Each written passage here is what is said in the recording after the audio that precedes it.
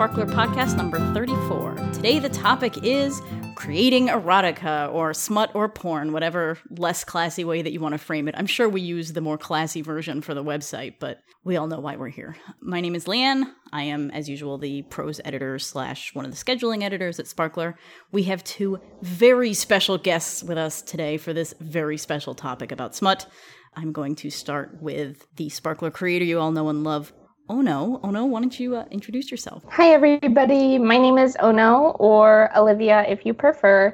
I worked with Sparkler along with Emily Compton to illustrate her book, Dusk and Kalevia, as well as, I think, an illustration for an actual short erotic story. So it went a little bit further rating-wise than Dusk and Kalevia. Oh, yeah. I've done some work on the Starfighter Eclipse erotic video game, and another small short erotic comic for Filthy Figments. Yeah, she goes by Onorobo, or Onorobo, I don't know, I always roll that R, but you are super popular. I think a lot of people know who you are. Well, that's very sweet of you. Onorobo is fine, like, oh no, a robot is sort of how I always think of it. Oh god, that's amazing. So cute. Hi, I'm MK, or Moonklutz. I used to host the Slash Report podcast. I played Ayase in Tokyo Demons, and I've written a lot of fan fiction, most recently probably Teen Wolf, and then like an original story. She has, Ono was here on the Dusk and Kalevia podcast, which was excellent. MK was with us on the Yuri on Ice podcast that we recorded in Toronto probably about a year ago now, because it just hit its first anniversary. You probably know her very well from Slash Report. If you guys have not heard the podcast Slash Report, it ended at what, 3 seasons, MK? Something like that. It was hard to keep track. It's like, we're taking a break. That's a new season. Oh, are you doing another season? Or no? No. Just like generally when we would be like, yeah, we're out of time, so let's take a break and we'll just call that season 1. Fair.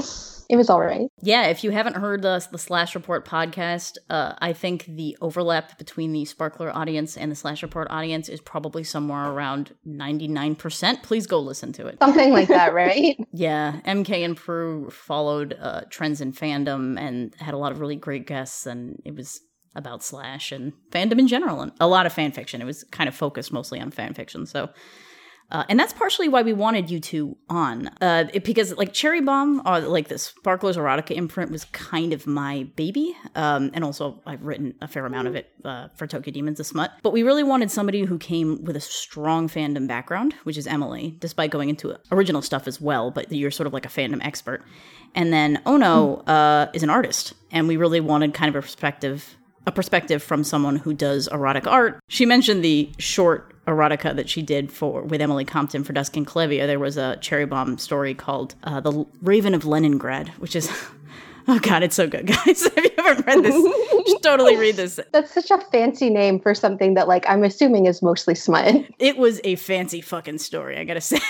Like, Dusk and Kalevia, despite being at its core, like, people just like, oh, just please, oh no, it's gonna be great. It's like a hella classy novel. There was very strong sexuality as an undercurrent in the whole thing, and Ono, as a result, was like the perfect artist for it, because you do really classy work that is just so fucking sexy. And so when we said, hey, Ono, we're doing this erotic short, you want to do a picture? You turned it around immediately, and you're like, how about this? And I was like, well, this is about 1,000 times better than I was expecting. That's really sweet of you. The story was incredible. I read that story like 12 times, and I don't often get a chance to read original erotic fic. My limited experience is with fan fiction, of course, like browsing a little bit of that on AO3. But oh my gosh, Emily Compton just blew me away with her erotic fiction. And not to say that I was surprised, because I didn't think you were capable, but I was like, okay, this is a small project with a short timeline. You're like, boom. I was like, wow, we unlocked something. This is amazing. Look what we get. Oh my gosh. I mean, not to be too like out in the space here, but that is like my bread and butter. So I was even joking with Hamlet. I was telling Hamlet this one went quicker than usual projects because it's sort of like fish in water. I love doing erotic art. Oh yeah, men in suits tearing each other out of them. It's great. There was Especially suits. That's kind of Ono's specialty. That's like a fine tradition of gay porn. Oh God, yeah. I mean, I think it's even for the straights, you know, like there's kind of this joke about like men who roll up their sleeves a quarter of the way to mid forearm being like one of the sexiest things they can do. The noises that came out of you go, yes, that's the thing that men have to do. That's always the thing where like whenever men see that, they're like, I don't get it. And ladies are just like, oh shit, yes. His sleeves are not all the way rolled up, but partly rolled up. Oh yeah, especially if it's in like a a formal wear or something, and he's got like the jacket slung over his shoulders. Oh god, yeah. Absolutely. I don't think straight men understand like the suit is parallel to lingerie. I remember having to explain to like an ex-boyfriend at one point. I was like, so how you feel about lingerie is how I feel about suits. I think a lot of women are like sort of on par for that, but who knows? Maybe I'm projecting. No, I think it's actually really common. Yeah. Yeah. As long as the suit is like done properly and fits appropriately, right? Like I feel like a lot of people, I mean, myself included, nothing I have really probably fits me the way it should. But like when a man has gotten it tailored properly and you're just like, yes, excellent. Just stand there and look pretty. Absolutely. I think that's partially why so many women keep going to see the Kingsman movies, which are really they're really made for men. But they have elements like that I think, you know, they're definitely not feminist. They're fairly sexist, not the worst purveyors, but certainly far from being good. But they're just, it's like Colin Firth in a suit kicking the shit out of people. You're like, how do women not go to see that? I mean, you know what I mean? Yeah. Like it's like you go to a bunch of girls, they're like, okay, it's like we have to go to the supermarket, we have to go to the dry cleaning, then we have to go see Colin Firth in a suit beating people up. I agree. There's a Tumblr post about the first Kingsman movie that I think like really summarized it well for me, because like I don't like the Kingsman movies, but like I want to. And someone pointed out that it's a male-female writing team who writes those. And in the original script, you know, there's that scene where I forget Harry. So like where Harry has Eggsy in the suit shop and he's like standing behind him in front of the mirror. Yes. And he says something and Eggsy like bites his lip. Yeah. Oh my God. The Tumblr post about that is like the dude being like, yeah, Harry says this, Eggsy looks nervous. And then like the lady writer being like, Eggsy bites his lip. And the male writer being like, good, to show he's nervous. And she's like, oh my gosh. Yeah, totally. Oh my gosh. And what's interesting is I do think that, you know, this kind of ties into what the Sparkler podcast is generally about and what, you know, by extension this one is, which is erotica and the female gaze. Gaze. That's what we always talk about. And one of the very first podcasts we did was Love and Sex and the Female Gaze. And it ended up being like one of our most popular episodes. And this was like episode 4 or something, which is why we wanted to revisit this topic, but specifically talk about erotica. Because there is kind of a tradition of these things, right? There are things that when, you know, as we just displayed here, when we say it, we're like, oh yeah, like that's right, you know? And it doesn't even necessarily, like, it kind of sometimes codes across queer and straight lines for women. Not always, obviously, but there is less of a kind of erotica tradition for women than there is for men, arguably in the West, just because, you know, porn has generally been marketed towards men, so there's a little bit more variety there. But largely because of things like romance novels, there has been evolution there and kind of a shared, quiet understanding of stuff that appeals to women. And some of it is, I think, you know, it's hard to say what's nature versus nurture, but there's definitely stuff that we get, you know, like it's stuff that's for us. And it's interesting that you say that some of these male screenwriters and stuff are writing this stuff, and maybe the woman is leaning over his shoulder and adding the bite the lip part, you know? But I think it's interesting that some guys really do get it. It's not super frequent, because I do think that it's this weird kind of silent, not quite silent, but it's like this understanding that women who share a lot of fiction together sometimes get because they've been exposed to it in the way that men really do not read romance novels, but almost every woman has read at least one. Like, even if they don't like them, if only when they were young because they wanted to read about sex. Yeah. So occasionally you see a guy who gets it, you're like, you're welcome in the club, sir. Come here. Anyone can kind of do it, you know, if they get it. But it's definitely harder when you haven't been really exposed to that stuff your whole life. So I do want to talk a little bit about when you decide to create erotica. So do either of you, Emily from sort of the fandom / original prose side and Ono from the art side, do either of you want to jump into this first? Sorry, what do you specifically want to know? Like when you want to write something that's like smutty, whether or not it's just something specifically that's a smut scene, or usually, as in the tradition, it's part of a broader thing, you know, like there's a narrative in there and stuff. For me, generally. Yeah, generally, when you create erotica. So for me, when I write something, typically I have to go in order that it happens in the book. Like I can't write a scene later and then work up to it. So usually it's, I've reached a certain point in the story and then I'm like, oh, there has to be porn here. Like this is where it goes. Surprise. The one time that I would say, or I guess 2 times that I haven't done that, I was like, I'm going to write specifically something that is just a lot of porn. Mm-hmm. And my goal there was like, I was like, first we're going to do this kink, then we're going to do this kink. And I was just like, I have a list and here's how it's going to go. So organized. It is a complicated project. You needed a spreadsheet. Well, we did have like an intense, so it was, this is, how do I explain this?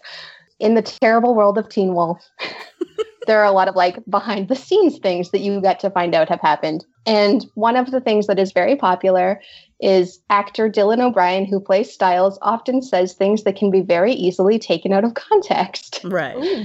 And there's like a famous gif of him, and I'm not sure if he actually said this or if someone just subtitled it because it looked really appropriate, but he made like just a filthy comment about, it sounded like he was talking about like taking 2 or 3 dudes at once. Like that's what it sounded like.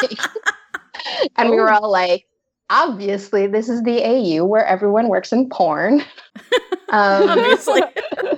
Yeah, obviously. And I found like 2 other authors who were like, I'll take a chapter or 2 of that and we'll write like several different short porns that they filmed with a thread going through where like he falls in love with the cameraman. Nice. Yeah. So the comments we always get on this are like, this was filthy, but also strangely romantic. Oh, that's cute. That's the best kind of porn, I think. Yeah. So obviously super classy. We just called it like 5 days of dickings. I love it. Oh. Yeah. That is romantic. Super romantic. I like though that you bring up that even though it was like written by different people and it's like short porn stories and it's like your closest thing to a plot idea, you still had that thread of narrative between, you know, through them about the overarching relationship. And I think that's one of the things that ties together so much of this stuff written for women, that it's like there's context there. And that's what I've always felt is one of the integral parts of female gaze smut is the context. And like, it doesn't even necessarily need to be a lot of context, but it's not like gonzo porn or something where it's just, you know, there, or maybe point of view stuff. I mean, they do that now for women. Like Japan will do these like point of view erotica stuff. Pretty sure I've talked about them on other podcasts, but the situation drama CDs where somebody's talking directly to you and sometimes they fuck you. Like there are CDs like that now. But even those have context. Like it's not every track. It's like the first track is you bump into him in the train. The second track is like you realize he's your boss at your new job. The third track is you going out for tea, and the you know, et cetera, et cetera. And then you bone. Yeah, well, tracks 6 and 8 are boning. So it's like 6 is boning, 7 is like, hey, can I see you again, blah, blah, whatever. And then 8 is boning again. Like the next time you meet. Yeah. So it's that kind of thing where like in female porn, you wouldn't typically see the like, oh, it's just a dude delivering pizza and like, I guess I'll pay him with sex, because it's like, there's no context there. You're missing, where's the tension, right? Yeah. Tension is a big one too. Mm-hmm. Yeah. Whereas in male porn, they're just like, the important thing is that he puts it in. You're like, no, that's not the important thing. That's a nice to have. Yeah. Yeah, that's the frosting on the rest of the cake, but you got to bake it first. So. Exactly. Oh my god. Yeah, no, I agree. And I think it doesn't, you don't need a lot, but you do need something there. And what you were saying about the, you know, tying those porn stories together with, you know, a romantic story, or he's falling in love with the cameraman. That's just enough tension to kind of make it work, that there's a little bit of uncertainty. There's a little bit of, there's that draw, that kind of engaging. Oh, what's going to happen next? Is he going to be able to communicate this to him?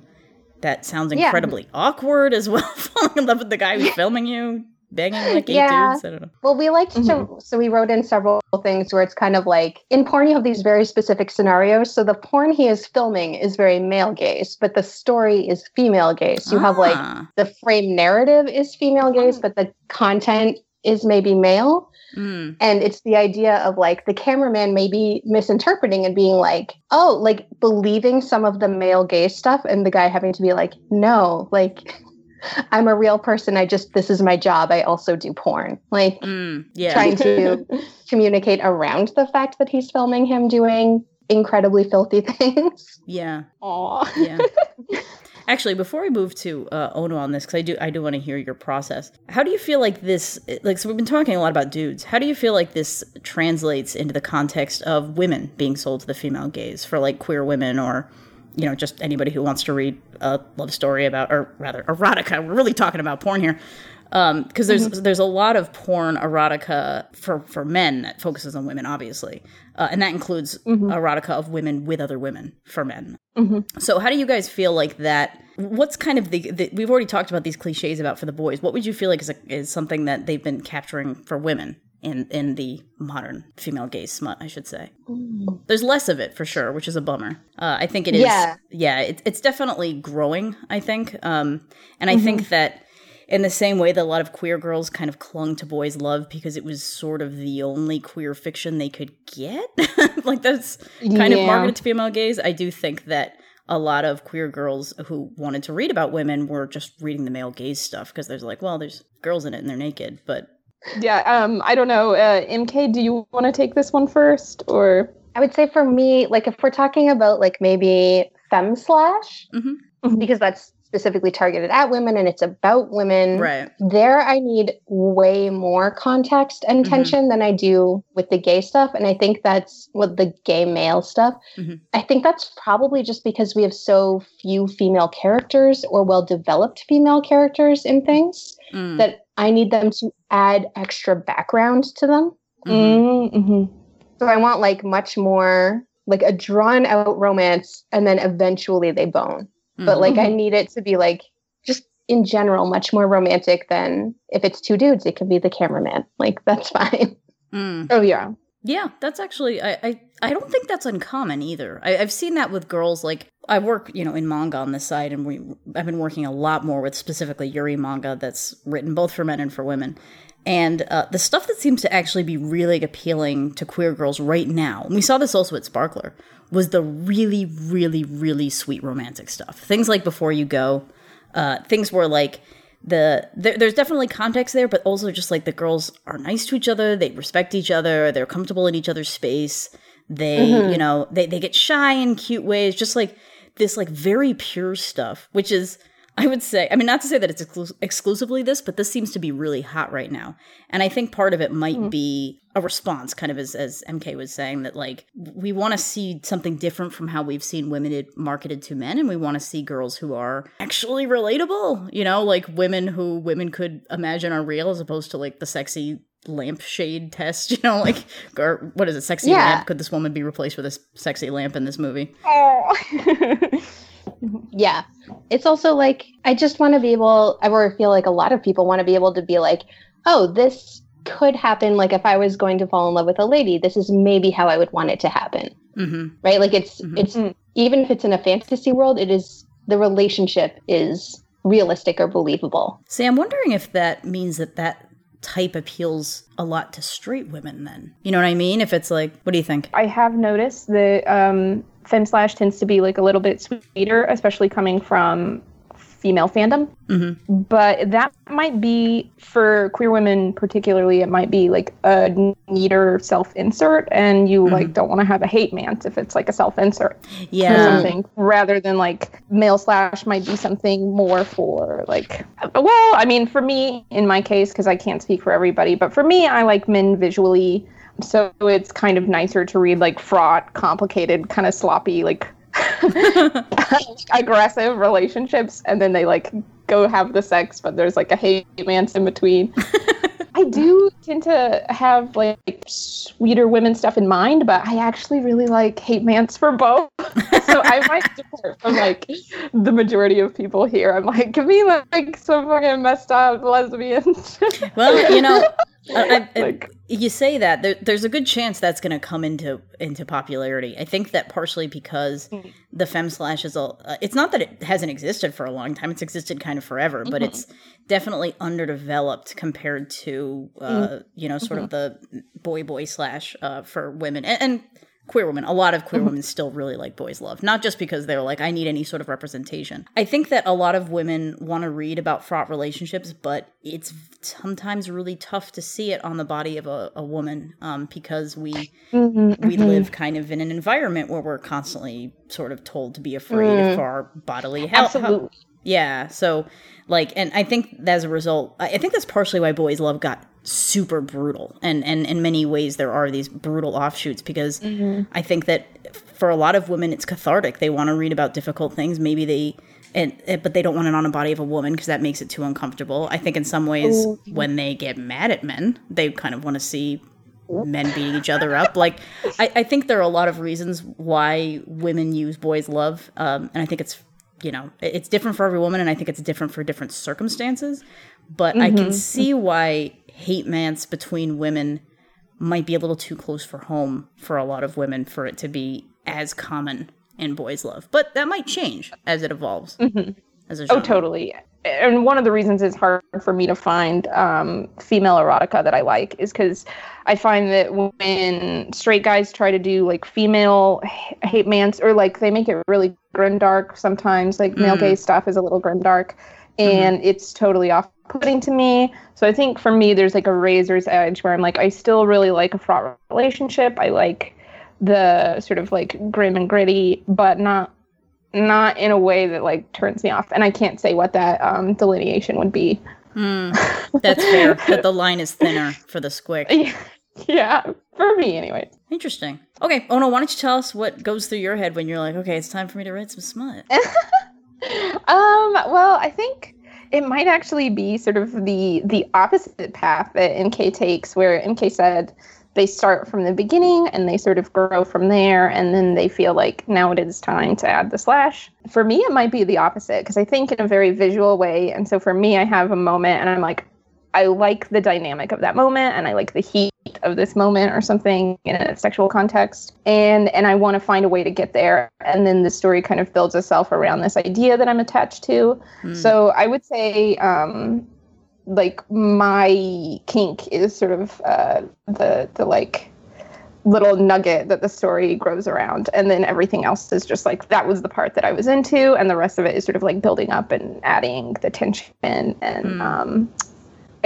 things like that. So I would say I start with like little granules and then sort of like build from there. Well, I guess it does make sense for you as an artist, but that you're kind of building an aesthetic from like a point of the end aesthetic that you want to hit. But yeah, that's interesting. You post a lot of these. I mean, I know you have those 2 OCs that you use for a lot of stuff that the characters in Cross the Lake. Can you tell us a little bit about those guys? Because they seem to be your muses. Oh yeah, I reuse them a lot, and I think that's one of the reasons that I think it ties into the way that I write stories, is that I get attached to characters sort of visually or maybe tonally, where I'm like, I like this character dynamic. I like these 2 characters having this dynamic together.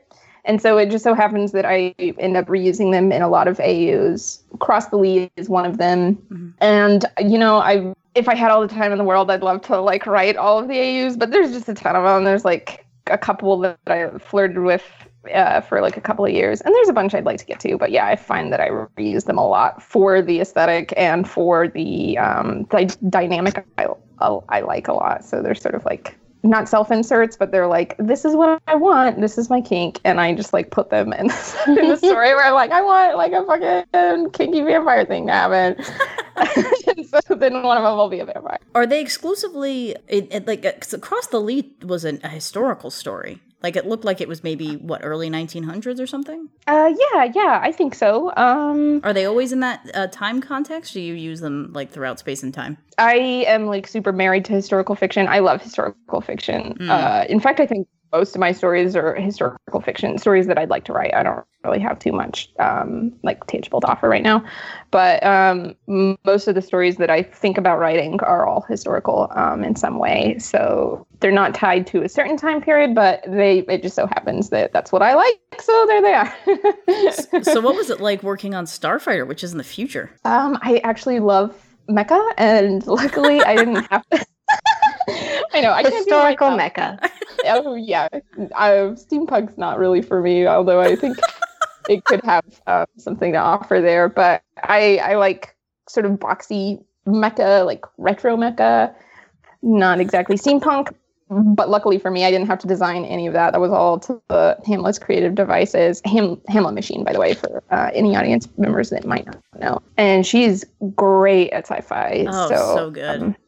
So I left all that up to her, and then just like drew her characters that I love. That's awesome. Yeah, how did you work on that game? Like, what components were you working on?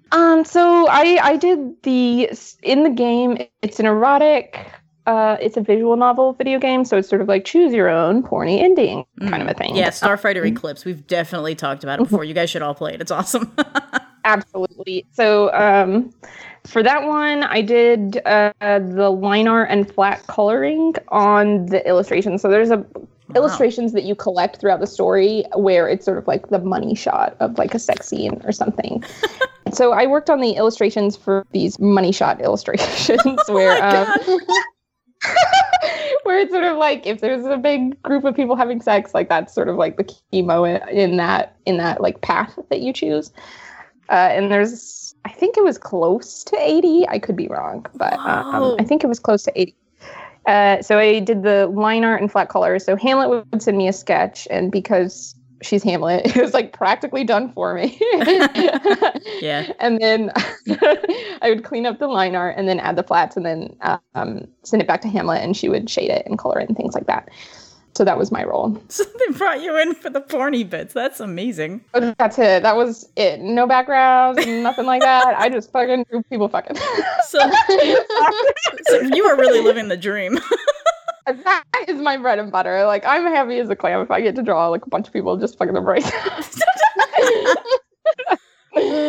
That's amazing. Yeah, it's funny you say that Hamlet hands you things finished. She did a piece for us way back in year 1. She did a guest cover for Sparkler for Awake. And we have these two boys that have this sort of fraught relationship, and one of them had kind of a quiet moment, where it's like they were embraced, and it's like one of them has scars, and I was like the other guy kissing him, kissing the scars, I think was the directive. We're like, hey, would you do this? And it was a really tight deadline.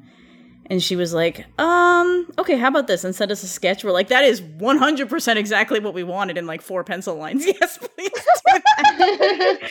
Yeah, she has she makes things so clean. And then she's like, oh, don't look at it, it's rough. And it's like, this is like cleaner than my finished stuff. And it's interesting because I think that the two of you, your styles are quite different, but I think they're really compatible too. So the fact that you can work together on projects is just like, it's great because I know you guys are, very close in real life. So like, it's so nice when you can collaborate on people that you like love and respect. And the fact that you guys just can do this awesome game, and you can be like, hey, Hamlet, I'll help you with the porny bits. And it's just, that's beautiful. Right. Yeah, that was super fun to work on. Her style is great. I have nothing further to add. That must have been a big project, too. That was a big game. So much art in it. Really good. Yeah, it was, for as small a staff as I had, I thought it was, like, really ambitious. But everybody sort of, tighten their belts, buckles, or what, I don't know. Everybody kind of knuckled down. Yeah, I don't know what grease. I'm saying. Yeah, no, I know what you mean. They got their heads down and got the work done. Excuse the pun, but, Well, we can just make sex puns through this whole podcast. That was kind of the goal going in.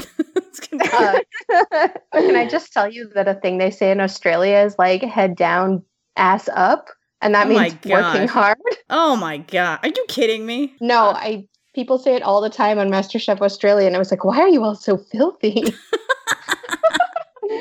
Love it. It's fun. Amazing. So I guess at this point I want to ask a little bit too. What are your like influences? Like, who do you read out there who you feel really, really speaks to you? And I know this is going to be probably a personal question. Everybody's going to vary on this a lot, but like, whose porn do you really like reading that you find enjoyable, fulfilling? Just whatever, just it speaks to you. Like, do you have recommendations for people? Either of you. MK, I guess it's your turn. Okay, so there are two genres, I'm going to say, of porn. One is mostly feelings, like, or a mix of porn and feelings, like they've given you the setup. And the other is like, did you want the following very specific kink? Here it is with no context. Okay, I agree. Yeah. So if it's like the no context, just these kinks, then there are like specific, very anonymous fandom specific porn blogs. So it'll be like, I only write like based on crazy prompts for the following fandoms. A lot of those have shut down right now because everyone is transitioning between fandoms, but they're good. But if I want like the feelings up front and then like just like fun, enjoyable porn, honestly, 20 something just like nails this. It feels so natural and they can like laugh with each other and they can like struggle is the wrong word, but like argue in bed. And it's just like, I don't know, exactly what I'm looking for a lot of the time. 20-something, the writer, she does fandom, right? She's been on your podcast a bunch of times. Yeah, she's a good friend of mine and just like a super talented writer. Yeah. Does she go 20-something like written out, right? All one word? Yeah, sorry, like TWE, whatever, something, one word. And if you just look up like 20-something DILF AO3, that'll come up real fast too. And that story is remarkably not that porny. DILF, yeah. Oh. Like Dream Daddy. That's like her most popular story. Yeah. That's, you know, it's funny because Dream Daddy really tapped into this in a way that I sort of didn't expect to take off as much as it did. But right now, pretty big kind of general pornography trends for our fandom women right now are daddies and monsters. Yep. Those are the two directions we've gone in. Yeah, and I don't know how long, and it's funny because, like, you know, vampires as a monster, like, there's a huge tradition there, right? Of, like, a vampire bite is, like, sort of phallic, it's penetration, it's stand-in for sex, you know, blah, blah, blah, blah, blah. But I'm talking, like, that shark prince beast from, like, the Zelda Breath of the Wild. Yep, the Zora Prince. The Zora Prince. What was it, Sidon or something? I think so. Yeah. Yeah, I know it was, because there was some puns about his name that was, like, sit on. More like, sit on my dick. Yeah. Yeah, and for anybody who has not played this Zelda Breath of the Wild, this is not even kind of humanoid, this guy. I mean, he looks like a hammerhead shark on two legs. He's red. Like, he's got a bit of human anatomy. Like, he's got, like, abs. But he also has, like, a giant fish tail. Yeah, he's, like 7 feet tall. I mean, okay, he's vaguely humanoid, right? But he's a monster, for sure. This is not some, like, hey, this boy has kitty ears. No. This is, like, the whole shebang. And for a while, my Twitter feed, like, I couldn't even look at it when anybody else was in my house. Because it was just, like, him trying to have sex with Link, who's, like, half his size. I'm like, what the fuck is going on? What happened? And everybody was so happy. They're like, yay, look, it's this guy. And here's the thing. That game encompasses, like, almost, I don't know if, like, did they do this on purpose or was it an accident? Like, the full spectrum of male and female gaze of sexuality. Yeah, but, did they? Like, oh, nice. So they have the fish prince that, like, everybody wants to bone.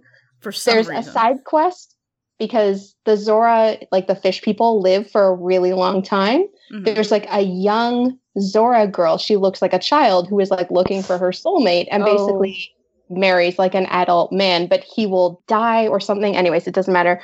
There's the like super buff Gerudo lady who I'm in love with.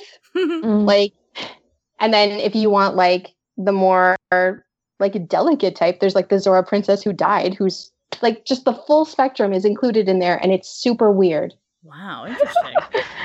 Well, they're big teams on those games, and Zelda's always been pretty good about towing that line between male gaze and female gaze. I think the fact that like Link could never speak and Zelda was the one who was, you know, he was always trying to save her, but she was the one that was kind of holding Hyrule together and did all the talking for him. I mean, it was kind of an interesting dynamic to begin with, where there was this weird power balance and stuff that you didn't see as much of, especially in old video games, where it's like, yeah, rescue the princess, but Zelda always had a little bit more of a femme dynamic to it. Isn't there a part also where Link dresses like a woman to get... I was just going to say, yeah. He dresses as a lady, and you also have so you get like a lady costume, but you also have, he has like this like lady ninja costume that is my favorite outfit for him of all time. Oh, he's got a sweet little bun. Yeah. In that, not like buns, butt buns, like hairstyle, sweet little. Yeah. He's wearing like a cute bun hairstyle and like a purple cat suit, and he that makes him stealthier. Wow. That's amazing. It's fantastic. Something I remember, like, Zelda was probably, like, one of the earliest memories I can have of like, engaging in erotica. Oh, interesting. But it had everything that I wanted when it was, like, back in the day, too, because Princess Zelda's there, and she, of course, had the larger speaking role and stuff like that, but she also has an alter ego called Sheik, who's, super ripped, and who pretends to be male, or you think he's male, he uses male pronouns, things like that. And so for me, I always sort of interpreted it as a body change or something. And so for somebody who's attracted to all body types and like all genders, that was great. I was like, Zelda and Link have it all. She can be like this really masculine, like ripped, like mystery man, and she can be this like beautiful, delicate princess.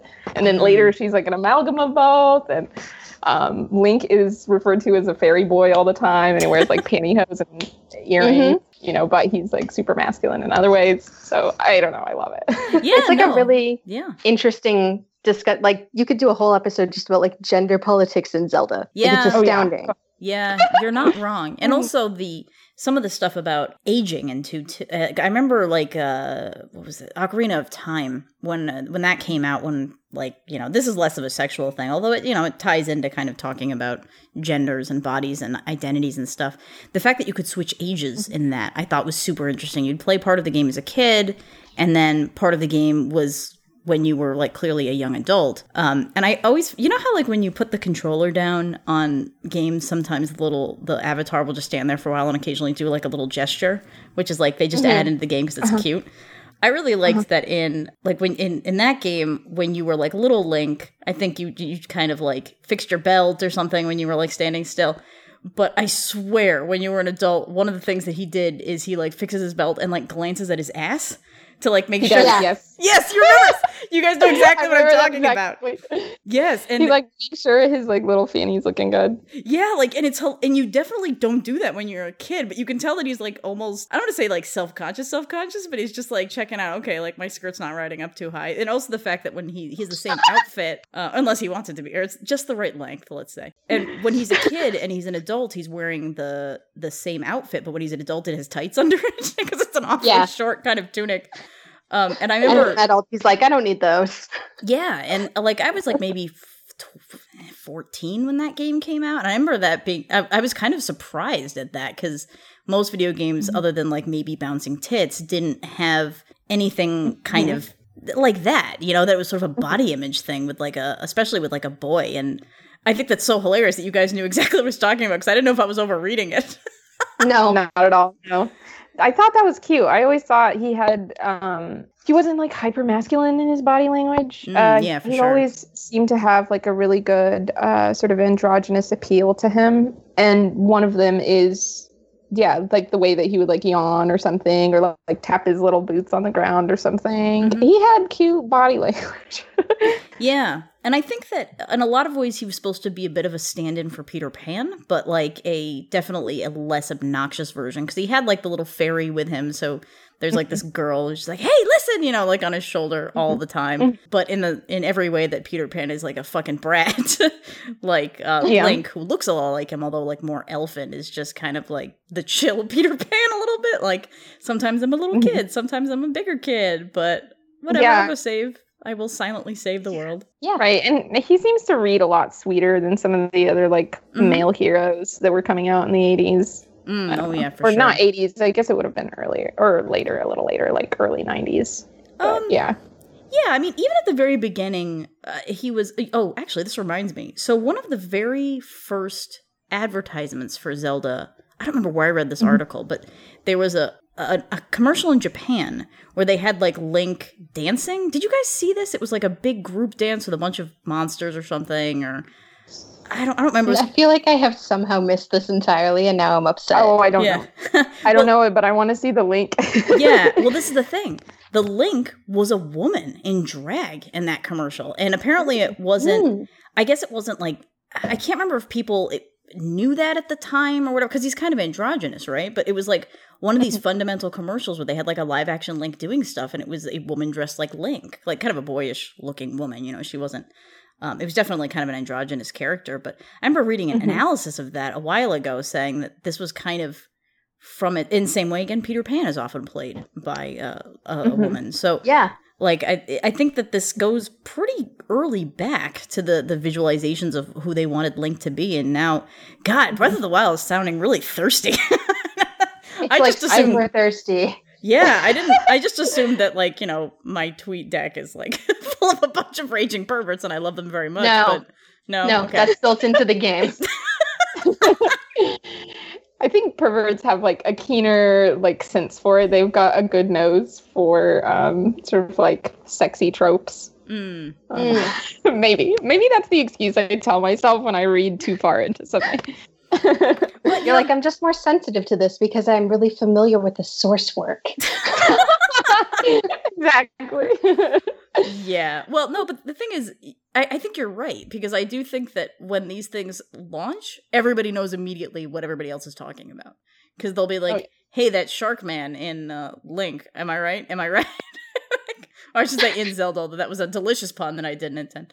And apparently, there was somebody who had a really great tweet about it, where they were like, hey, this new Zelda comes out, and you can do this with the controls, and we think it's a really good adventure. It's like all of female fandom. Can I fuck the shark man? You should just have a picture of Prince Sidon or whatever, and then just capture it like The Shape of Water 2018. Yeah, I did not expect us to segue into Zelda, but now that you mention it, that's great. Like seeing because I haven't played many Zeldas. I'm terrible at them, so they're just demoralizing for me. But now I really want to play Breath of the Wild and see all of this stuff. I think you would really like sex. Breath of the Wild. You should give it a shot. Yeah, everybody says it's like one of the best ones in a very long time.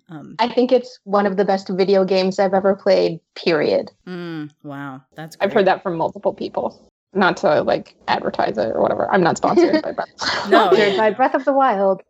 Yeah, we're not sponsored, but nobody wants Sparkler to support anything out. Like, I don't know what those crazy girls are going to say about my product on their podcast, but it will be lined with the word fuck. So maybe not the branding that you want. That was always people are like, are you going to get a sponsor for Slash Report? And I was like, I don't think that's appropriate. You know, it's funny, but like, some people, sex toy companies have started sort of sponsoring, it's sort of like women's blogs. Like I think of like Oh Joy Sex Toy and like Jezebel and stuff. Like it seems that a lot of sex toy companies, because I think they primarily sell to women, or at least they probably are primarily marketing to women, because I think if men want to buy the sex toys, they kind of go. Whereas women, I think maybe sometimes you have to reach big and they're like, no, you want to come here and buy this, as opposed to it being like, I feel like this is a gross generalization about men, so I'm really sorry. But as someone who used to work at cons and run the boys' love table and stuff and see sort of the people who came and buy it, boys have a porn budget. Like, they show up and they're like, okay, it's time for porn. And they're like, this one, this one, this one, and this one. And I'm like, hey, do you want the rundown? They're like, nope, here's $100. And they leave. But the women who would come to buy it, they'd be like, well, which one do you like? I'm kind of into this stuff. What do you think? Can you tell me a story? They read the back. They flip through. They're like, maybe not this one. Like the boys they had the money to spend. They found something that immediately sparked their eye and they dropped a lot of money on it. So I think sex toy companies, I don't know who their clientele primarily is, but I do think they probably are trying more. They're probably trying more to reach women. And as a result, I've seen them jump in with blogs that are talking about female sexuality. So I wouldn't be that surprised if maybe they would, like, we might evolve to the point where, a sex toy company would sponsor something like Slash Report, or, they're like, hey, after you go buy this vibrator, I guess, when you go look up all these recs, You know, it's like... Now that you've said it, it makes perfect sense. And all I can think of is like, May always tells me like true friendship is when your friend lets you know that Lilo is having a sale. Yeah. when you breach that level of friendship with a friend where you're... She's like, by the way. You're like, oh, okay. It's a normal conversation between friends. Well, there was...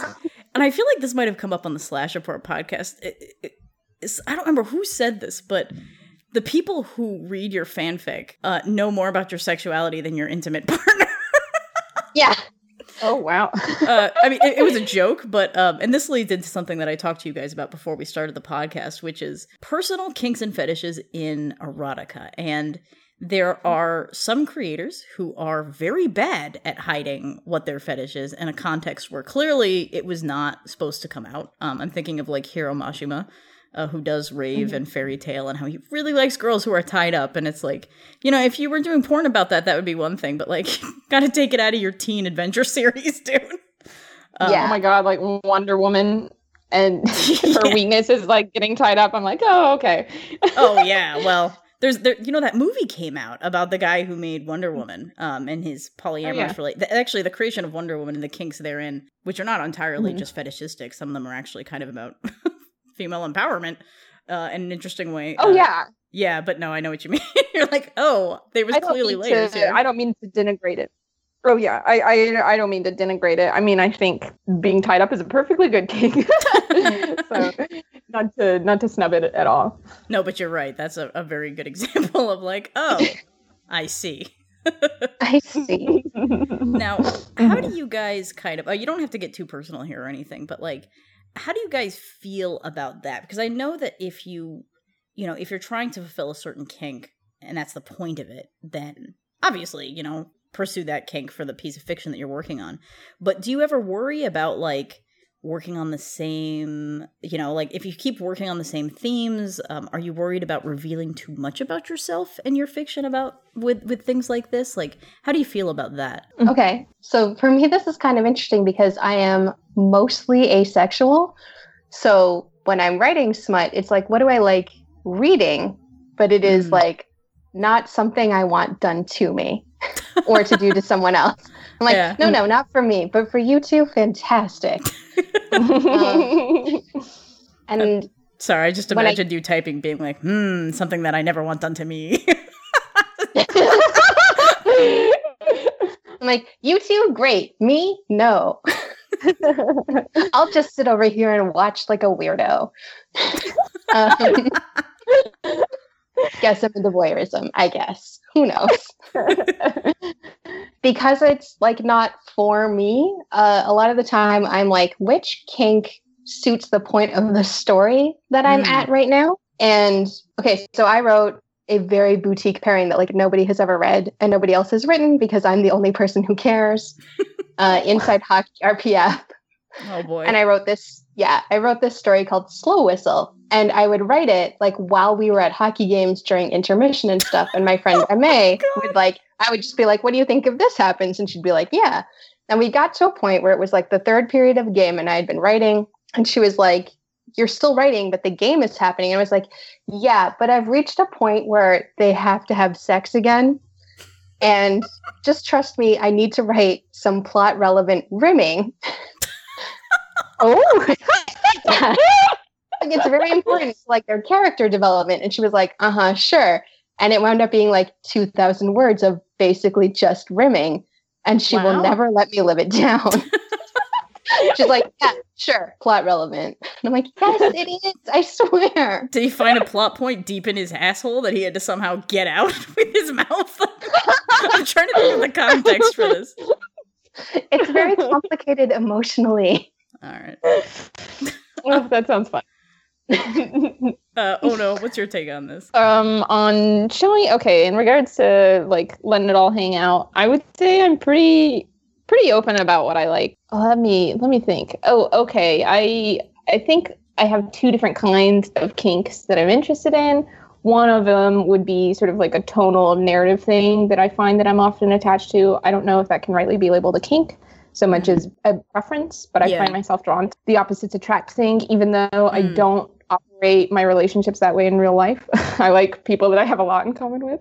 Yeah. Yeah, so in stories, I really like opposites attract. I like sort of tension, like negative tension becoming like sexual tension. I do have one kink, though, that doesn't factor into my stories very often, just because it doesn't seem like something that I can write around. Like, ideas don't come to me for it. But I really like size difference, not just size difference, like height difference. I do that on the side, but like tiny, like mini con, I guess is what you might call it. I don't know. Oh, you mean like tiny people? Like 6-inch tall? Yeah, like super tiny. Oh, I was talking to somebody about this the other day where I was like, I've been seeing a lot of quality tiny people porn on my dash, and it wasn't through you. It was just I think it was during Attack on Titan that there was like stuff, because they're already in those weird little harnesses, and they just feel like the Titan would just kind of dangle them and like lick them or something. And I was like, the fuck is this? But it was like really well drawn, and I was like, well, I can respect like. That's really funny, because I think that fantasy kinks are super interesting from like a creative standpoint, for sure. Tell me more about this. This is hilarious. I mean, okay. And just charming. Absolutely, no problem, because I very rarely get a chance to talk about it. It's like I don't include it in my art often, but I'm not exactly shy about it. And it's not something that like a partner of mine would be able to provide. They can't shrink down. So it's just fun to talk about, I think. What is it? The thing that kept me from SNK, although I did draw a little SNK fan art of that same vein, is just that the monsters themselves were really funky looking, so it like kind of turned me off. But there's other stuff that I've read where it's like fairies or, and I wouldn't say I like it more than just like two regular sized people having sex. It's just something that I do enjoy that I don't see too much of. So I'm like, is that a kink? I think that's a kink. Yeah, no, I'd seen trends of that in like, oh God, I don't know if you guys ever read the Laurel K. Hamilton books, which are not good, but hilarious. She writes, I think Anita Blake, the Vampire Hunter series was like her most famous one, but she did this really not well-written series about it was like a fairy private investigator in Los Angeles or something. And it's a fantasy erotica, and she basically has sex with like all these fantasy creatures. And one of them was like a little 6-inch guy. And she also had sex with like a tree and like a selkie and like, all these things. But yeah, that was the first time that I had heard of it. And I was like, how does that even like kind of work? And then of course Attack on Titan came up, and I was like, this is kind of interesting. Like, I like when people, because porn gets so repetitive, right? Like, there's only kind of so many ways that people have sex in real life. And like, and I think this is why the context is important, but also there are times where you're like, people want something new. And I know that a lot of the time unfortunately, in sort of like porn for men, they just try to do things that are like more extreme. They get more violent. They get more, uncomfortable. Not exclusively, but there's definitely that kind of escalation of the taboo. Yeah. But this is true with male gaze stuff as well, especially when you're talking about sort of like in male fandom and fantasy novels and manga and stuff. They're really into monster girls and stuff too. Like they're into kind of this weird. Like if you guys ever watched hentai, like the shit there is like out of their minds, like, and I always, I don't really like hentai, but I do respect it from kind of like a creative point of view, that sometimes I'm like, who the hell thought this up? But like, they followed through and they somehow had sex. And I think that female fandom has done that too. I mean, we're just talking about how everybody wanted to fuck the shark man for some reason, that I think that people kind of, it's something different, which I think people find sexy. It's interesting.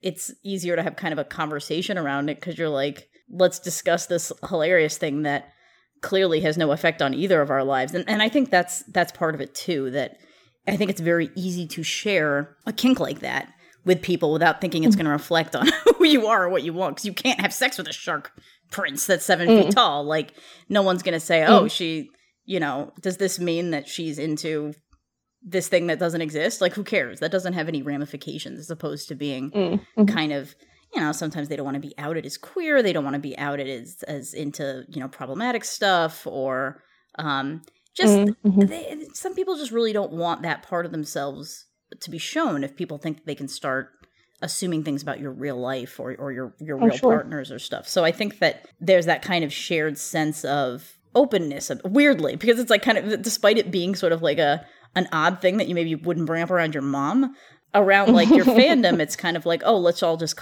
share in this collective fantasy about something very different. Mm-hmm.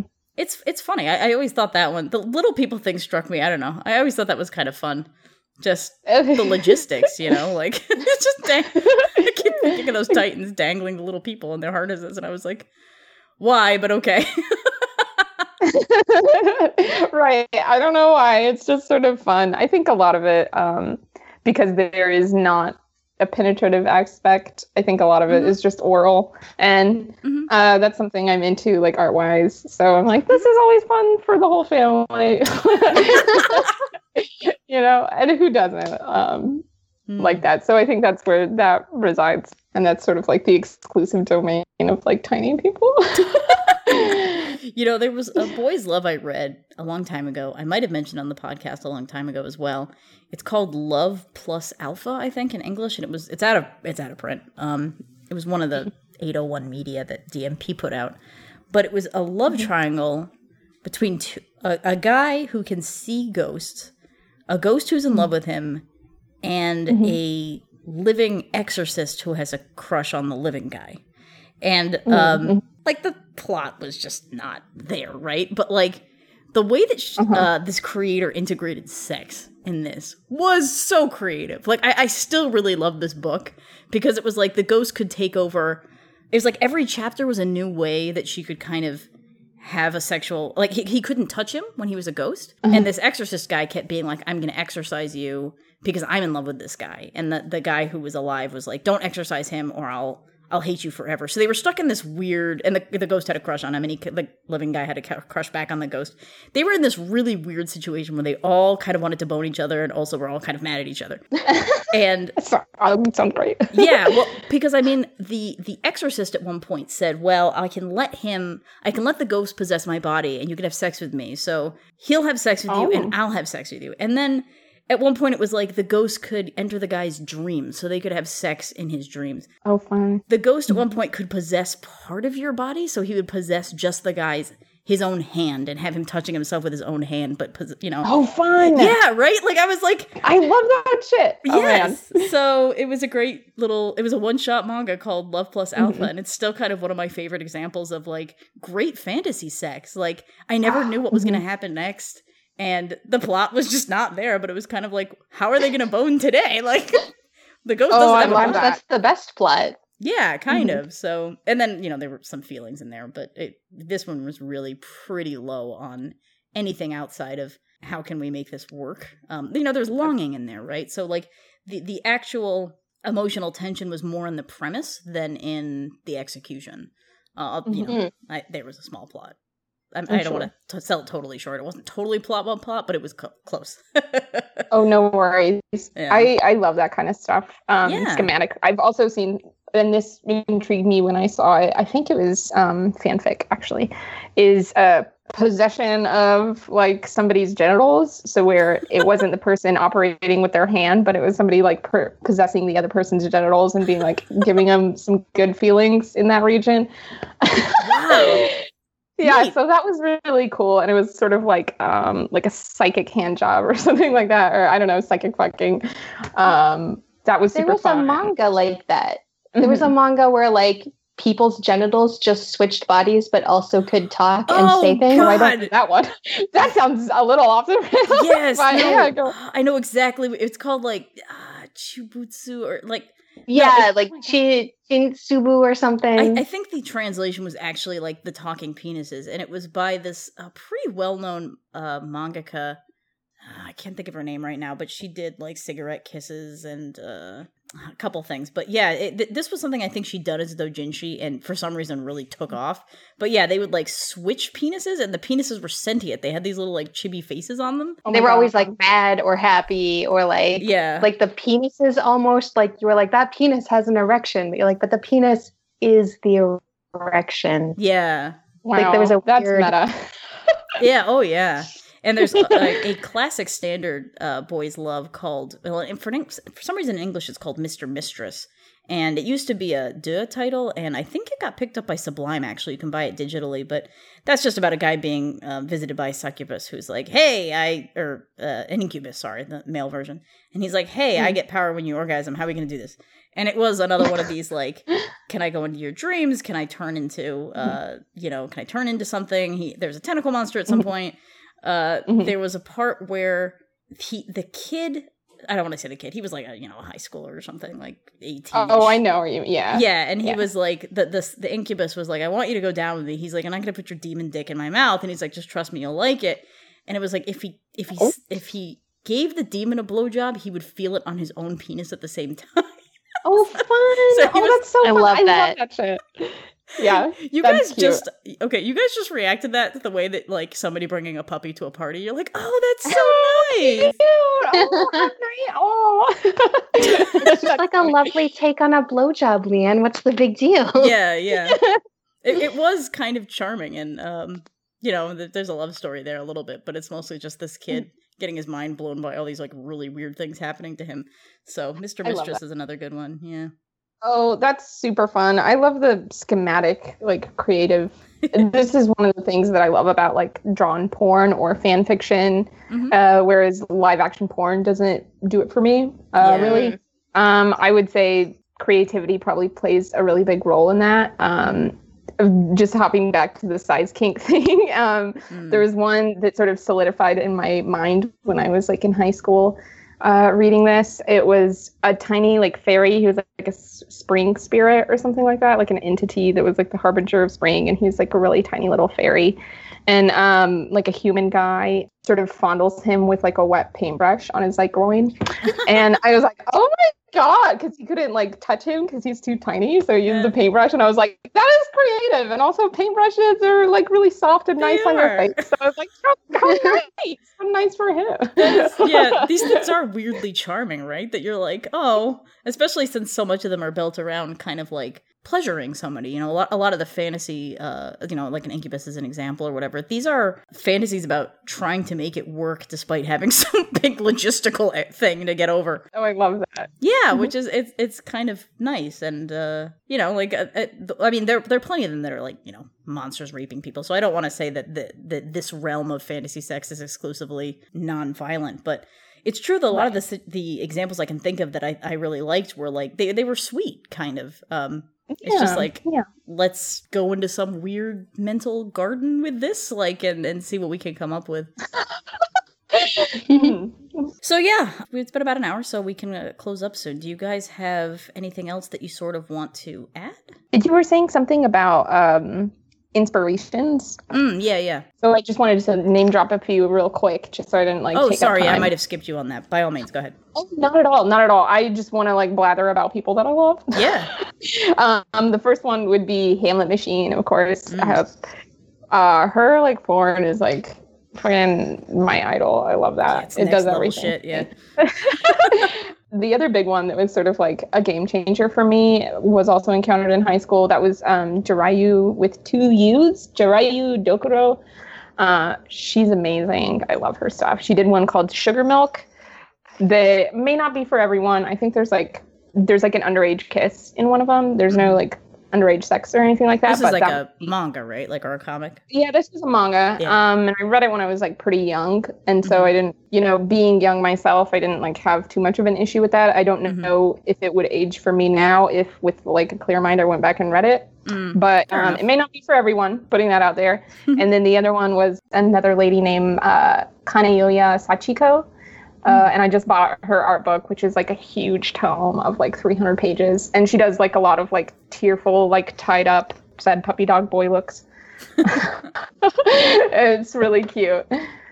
But those are the 3 recommendations that are like sort of jumping into my head. You mentioned Hamlet. Didn't she did like some art book a while ago. And it was like it was like boys having sex with monsters and stuff. Wasn't it sort of an occult book? Oh, yeah. She's done a couple of occult books. One of them was occult illustration, and that was an anthology, And then the other one was a small zine called, I believe it's Devil's Dance. And that one is about a witch who summons a demon, and together the witch and the demon and the knight all sort of fuck. And I love that one. Love those characters. Neat. That sounds great. Do you have anyone else you want to add? I'm like drawing a blank, I think, just because I'm on the spot. That's fine. I mean, we can add people, Rex later, and especially when we post this on social media and stuff, like feel free to continue this conversation on Twitter. Because I think a lot of people, I personally there aren't that many particular creators I keep going back to. There are not many creators who I feel strike gold consistently for me in terms of really well-written erotica, because I think that if a creator keeps doing the same type of pairing over and over, I get bored. And if they do a bunch of different pairings, some of them I just don't appeal to me either, because I don't think they pulled it off well, or, because some of my favorite boys love, it's there's this, okay, I might as well tell people this. There is this lovely little comic published by, once again, 801. It's a pretty hardcore boys love title. And the English title is Hey Class President. And this... It is such a delight, this comic. I think I might have even brought it up, maybe on Slash Report, because I feel like I've talked about it before. But not that many people have read it, even though there's a little OVA about it. And it's just a boy on the judo team gets recruited to be the vice president of the student council, because the president of the student council, I don't know, he seems to kind of attract creeps, and I think the vice president fell in love with him and got weird, and they kicked him out, and he's like, hey, will you be around this boy even though he's irresistible to men? It was some really dumb premise. But it's just about this guy on the judo team who kind of falls in love for his dorky school class president, and the judo team immediately finds out, and they all think it's a combination of they kind of joke with the boys a lot, they're making implications that they know these boys are kind of involved, but it's also not super mean. And there's a person going around who had groped him in his sleep in his house, something really creepy. And they end up all kind of teaming together to find out who did this. So it's a very consensual story. And anybody who reads Boys Love knows that unfortunately that's kind of rare. But there is a very strong distinction between good grope and bad grope in this. Oh, nice. And it definitely kind of addresses both sides. And you can see how both sides are kind of used for titillation value. It's not totally innocent or anything, but that's kind of what makes it, in a lot of ways, that's why I like it. I like how it's not too mean. It's not too nice. It's very sweet, but it's almost, it's got an edge of darkness there. I feel like plot-wise, there's really not much, and every other volume is kind of complete nonsense. I don't know how really to describe it, but, the different boys in the judo team are all kind of falling in love with other boys, but they all have a little bit of, there's more tension there. There's one boy who's kind of aggressive and violent, but it was clearly part of kind of a psychotic break, and he's trying to redeem himself through the whole story, and one kid who really didn't think he was gay, kind of having feelings about another guy and not really knowing how to deal with it. And, it's just all these tropes that are not uncommon, but I just really like the way that the characters interact in that comic. And the sex scenes are so long, but it's really based on, it's not a lot of penetrative stuff. I mean, there is, but it's kind of more focused on just kind of boys making out in a bathroom stall and all this stuff that's kind of like heady high school fantasies with that dark edge. And I really like it. It's one of the few couples in all of Boys Love that when I see them in I ship them. I want them to be happy, as opposed to just, I enjoy watching their antics, like The Tyrant Falls in Love, which is one of my favorite comics, but they should not be together. I fully acknowledge that. But that's more of a sadomasochistic romp. But Hey Class President is just this weird gem of a title, and it did pretty well in Japan, and the mangaka's assistant on it is her little brother. Oh, wow. And so she writes these little comics about them in the back, where, it got turned into a bunch of drama CDs, it got turned into an anime, and it's always so it got turned into an anime, and there's a picture of her brother, and he's like, how could you do this to these men, these professional men? That they're gonna have to write the stuff that you drew, and I put the zipatone on all the nipples, you should be ashamed. We should both be ashamed. Let's go apologize to them. And it's just clearly she and her brother are just kind of having a blast, but then the minute real life comes in, they're like, oh shit, no. Did we publish this? I was just joking. So that's funny. Yeah, so the author bonuses are just great. And they actually did a little anthology book in Japan where it was other artists doing short stories about it, because I guess it's kind of popular in Japan. It's just this weird Kaori Monchi, I think is the name of the creator, but Hey Class President is... No, it's not her only one in English. She has another one, I think, called Wagamama Kitchen. That's another one that I like that I can kind of recommend in fairly good conscience, as opposed to something like Maiden Rose, which is a wonderful boys' love, but, like, maybe don't read it. yeah, maybe my recommendations should go with that, because, like, a lot of them were when I was younger, and so, like, my taste had changed a little bit. I don't know how well they age, so proceed with caution. Yeah, well, you know, the big boys love right now in Japan and here is 10 Count. I don't know if you guys read 10 Count. I think it's fucking excellent. It's definitely not for kids. I mean, besides the fact that it's really thirsty, but it's about a guy and his a guy with a severe germophobia and his volunteer therapist, who's like an actual psychologist, who's like, yeah, I'll give you therapy on the weekends, and it gets unbelievably, you know, crosses borders and stuff, and it's kind of built around sort of one of these stories that's about sadomasochism, kind of trying to get over your issues by layering on them and kind of making you face them. Yeah, so it's quite dark, but not as dark as it really could be. It's more psychologically complicated. I really like it. And also the art is fantastic. Like, I think there's a reason why both in Japan and here it's like a bestseller. Like, I do actually recommend 10 Count, unless you're squicky about that kind of a thing, because clearly he's going over tons of borders, but it's kind of an eyes wide open series where he's like, you should probably tell me to leave. I will leave the minute you tell me to leave, you know, because this is bad. And he's just like, I'm waiting for you to tell me to leave. You know, like it's kind of stuff like that. So it's not, it doesn't feel nearly as exploitative as it sort of could. I'm fine with stuff that I wouldn't necessarily be fine with in real life, honestly, in fiction. Although I guess, like, I've got my limits as well. But yeah, everybody's squick is different. Give it a try. That sounds cool. Yeah, I mean, we're caught up to Japan. I think it's like 5 volumes, but that and Twittering Birds Never Fly, another really great series, but that one is actually super dark. It's like got Yakuza stuff in it, so it's actually quite violent. I really like it. It's by Yoneda Ko, who's like a fucking genius. Okay, I will say Yoneda Ko, I pretty consistently like everything that she does. So she's one of the boys love mangaka that her stuff is really effed up though most of the time. So just be warned, and especially Twittering Birds. I was trying to remember, and probably like the manga artist who did yaoi that was probably the most formative for me. This is a little out of date, but Naono Bora. Oh yeah, yeah. So I loved her art. Her art was beautiful, but also she had, I think, 2 of my favorite stories that she did. One was about this guy who, I guess, had been struck by lightning, and whenever he touched people, he released like an electric charge. And he was really nervous, and he didn't want to touch anyone because he was like, people don't like that. It makes them uncomfortable. So I guess I'll just never touch anyone. And obviously this dude is in love with him and is like, no, I'm into it. Let's do this. And the other is about a detective who, if he touches someone, he can read their mind. So he has like this psychic ability, and he's always wearing gloves and like long sleeves and like a jacket, trying to stay covered up. And his assistant is like desperately in love with him. And it's just like, please touch me and read my mind. Please. Aww. Yeah. That's good. Yeah, I mean, this is obvious for anybody who reads Cherry Bomb, but like that's kind of the direction that a lot of the Tokyo Demon smut we've been doing has gone, because one of them is I'm trying to see if I can do this without spoilers, but there's definitely psychic powers involved. Some people that can feel through empathy, through touch, or can read your mind, or can enter your dreams, or can, you know, and people do want to be touched, people who don't want to be touched, blah, blah, blah.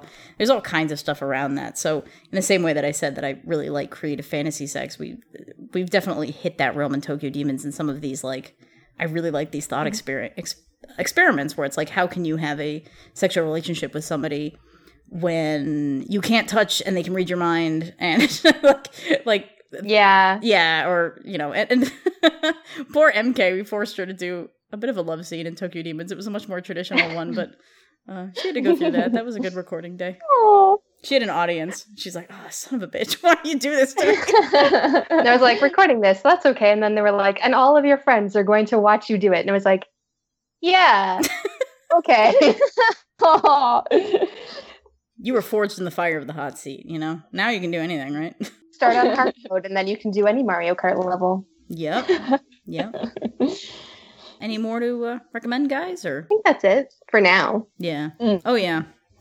I'm sure you'll think of more things, and I'm hoping this conversation, we can potentially pick it up on Twitter, because I think I'd really be curious what people, you know, comments that people have to say about things like, yeah, I love Monster Sex, or and again, like, it's selling to boys too. As somebody who works in the manga industry, monster girls are hot with men right now. So if this is not kind of an exclusive thing to one gender, and it's definitely big right now. I'm not sure how long it will kind of last, but we'll see. I mean, in the same way that vampires have kind of gone in and out of fashion, but never really disappeared for the last... when was Dracula written? 100 years ago? Something like that. Yeah. There's a little bit of, more recently, Dr. Frankenstein / I don't know if you guys have seen this. What? Oh. Yeah. So, well, Dr. Frankenstein and Frankenstein, there was, I think that actually the theme of YowieCon this year might have sort of been that, or they were like the pinup boys or something. But actually, maybe like a year ago, Pascal Lapa, I'm not sure I'm pronouncing that right, the lady who writes the really excellent webcomic Wildlife, she is Wildlife, WILDE. It's a Hiveworks comic. It is so fucking good. I really like it. Highly recommended. And she does kind of like, she also has like a not safe for work blog on the side, which is just under her Patreon. And it's so great. And that has a ghost in it too. It's about a guy who moves into a haunted ghost town, and there's like werewolves, and there's this lady from the 40s who's a ghost in his house, and I think there's a lot of porn, ghost porn again, which is like great, right? Because like, how are you going to make it work? But for some reason, she got into this like, here, I'm going to slash the handsome Dr. Frankenstein and his handsome monster, and it like exploded, and she kept going with it, and it was just, she did all this amazing art for it, and it's like, I feel like we're in the exact right climate for that kind of thing right now. Perfect timing. Yeah. Yeah. You're right. I think that could work well, because isn't the main theme or not the theme, but like the kickoff for Frankenstein is he's like, I want to create the perfect man. Like, it's a little bit like, what's that one called? The movie came out like in the Weird 80s. Science? Yes. Yeah. Exactly. It's like Weird Science. And Rocky Horror Picture Show. I mean, like, the idea of building somebody sexy, especially since I was under the impression Dr. Frankenstein is quite lonely. Yeah. He did drop out of medical school. Oh. Are you sure he dropped out, or was he like he might have been violently kicked ejected? Out for being... Yeah. They're like, you are too weird. Get out of here. You are not welcome in medical school, Dr. Frankenstein. Isn't he like loosely based on Lord Byron? So it's just be like, Lord Byron's a fuck up, and so is Dr. Frankenstein. Gee, I wonder why. So many possibilities. Well, thank you so much, guys. You were as charming as I expected. Thanks for having us on. This was super fun. Yeah, and I think we might do more porn stuff in the future as well, just because I think there's a lot to discuss here. You don't say. Yeah, I mean, in terms of not just trends, and I do think that a lot of girls now are being raised on the internet, so they have access to a lot of this stuff. But I think about, because all of us are a little bit older, and this stuff you did not have any access to it when you were young. So I think that I'd be very curious what kind of young millennials will have to add to this conversation when they were raised on the internet, where they had access to all of the kinky fan fiction and not just whatever Clan of the Cave Bear, which apparently taught an entire generation of American girls about sex. No. It's like a phenomenon. So I know, right? Like, it's like Neanderthal rape is like how a lot of little girls learn about sex. So, yeah. Explains a lot about our culture. Oh my God. Yeah. But I learned it from Princess Zelda. Turn it into a dude. Yeah. There you go. And accidentally reading like Weird Sailor Moon Smut and Gundam Wing. Oh, yeah. Gundam Wing. Which actually reminds me, so another recommendation, if people out there are not reading, I know I'm going to pronounce it wrong, Aviale by Lucid, which is a webcomic about a boy who one day sparks wings. It is basically custom designed, everywhere from the art to the story to the dialogue to the market of girls who learned about sex from Gundam Wing. Like, if that was your experience, you will love the shit out of this comic. I mean, I think more people will than just that, because it's a great comic, but she does excellent porn. She does like doujinshi on the side for like, she did some Yuri on Ice doujinshi. She did Voltron doujinshi. She does all kinds of things. She is amazing. And her comic is great. So I think anybody who's like, hey, I want some smut recommendations within the female gaze, like, look that one up for sure. Awesome. Okay, thank you for joining us, everyone. We will be back next month. I'm not sure what the topic will be yet, but thank you so much for joining us, Ono and MK. You were great. Thank you. Thank you for having us. Oh, it's such a pleasure to have such great guests. I hope you guys become buddies after this, because I feel like you would have a lot to talk about and a lot to bond over. Yeah, I'll have to like swap websites and stuff. Yeah. Yeah. All right. Bye, everyone. Bye. Bye.